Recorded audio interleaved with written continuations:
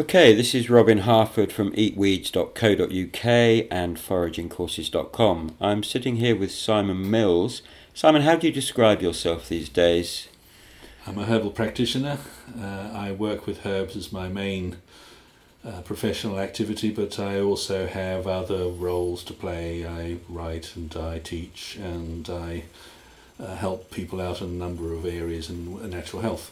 Okay, well, you and I have done a few walks, me doing the wild food and you doing the wild medicine. So the purpose of the interview today is really to help people kind of navigate the huge minefield that plant medicine is, because on the one hand you have people who've done kind of almost like a doctor's certification, medical herbalists, and one would be forgiven that there was this idea that in order to use plant medicines you needed to have a university degree or have a science degree and a certificate. Is there a place for plant medicine in community healthcare? Can families just start exploring it? Can individuals start exploring it? And if so, how would you advise that they start out on this lifetime journey, really? First thing is that plant medicine has always been the people's choice, and it still remains the most popular form of healthcare around the world, and that's people doing it for themselves in their own communities, in their own villages, in their own families. And the genius of the plant as a remedy is that it allows you to do this, so that most of the plants that come through most often in traditions are ones that are pretty safe to use. And they do things gently. In my work, I often describe these medicines as nudging. They don't, like a conventional synthetic medicine, go in and with big boots on and fix things or change things, or change the controls. They're more like a gentle nudge. They work on the assumption that the body knows perfectly well how to run its affairs, and that if things are going adrift, it's because something got tripped up on, or there was some problem, or a block, or some disturbance in the system that has thrown it off course. The healing power of the body is absolutely astonishing, and in fact you don't need very much to nudge it into better performance. Plants provide the best nudging tools anywhere, and most of the plants that we use were discovered by our ancestors by simply tasting them, or as we sometimes say, nosing them in their day-to-day worlds, and they passed on and developed these systems, this knowledge base from village to village, from community to community, and occasionally wrote it down.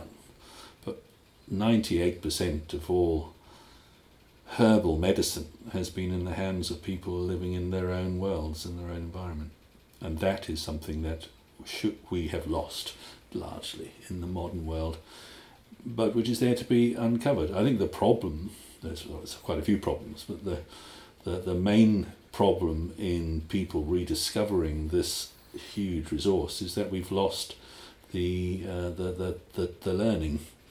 We've lost the teachers. We have to rely on books which mostly are not very good, because they will insist on talking about herbs as if they were sort of gentle natural medicines. Well, they are, but they're in their inherent properties, they're very different from the average pill in a pharmacy. Most of the good medicines have characters. They work with you in different ways. They warm you, or they cool you, or they calm you, or they stimulate you, or they help with the liver, or they help with the bowel, or they help with changing the performance of your circulation in one way or another, or your inflammations. They modulate, they support, they adjust, or help you to adjust these functions, and sometimes, as I say, nudge them back in. That information is not widely available in the bookstore. You're going to get much more information by being with somebody who knows these plants, who lives with them, who has learned their ways. And if you are interested in learning about plants, then go and find such guys. They're around. They either are foragers or they're herbalists, or most herbal practitioners will teach as well for the public. So you can usually find somebody nearby who can get you started. There are a few books, and we'll flag some up that you can go and get started with. The point, however, is that to get the power of the plant, and they have power, one really needs to understand how different they are from the modern idea of a medicine. So going into, say, a health food store and buying a little pot of pills for eczema or headaches, is that not something that people can do? They can do it. They won't get the real power of those remedies in doing that. By definition, if you're putting a label on saying eczema, you're pointing it at a symptom in some sort of crowd. The point about real herbal practice or plant medicine is that it is by definition almost individual. Yeah. You don't come in with eczema, you come in with some underlying disruption or disturbance, and that is what a good practitioner, a good herbalist, a good healer is nosing out. The fact that you've got eczema or arthritis is the end of a longer story. Yeah. And they will give you something as personal as your face in terms of a treatment strategy. So anyone says, I've got something for eczema, is already missing 3/4 of the point. Right, so you could have two people on one day come in with, say, eczema, and they'll have completely different stories and causes for that.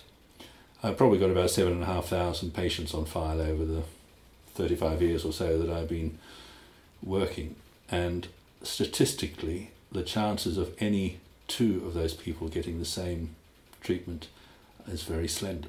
Wow. Because they're always getting their own individual mix of 120 or so herbs that I have on my shelves.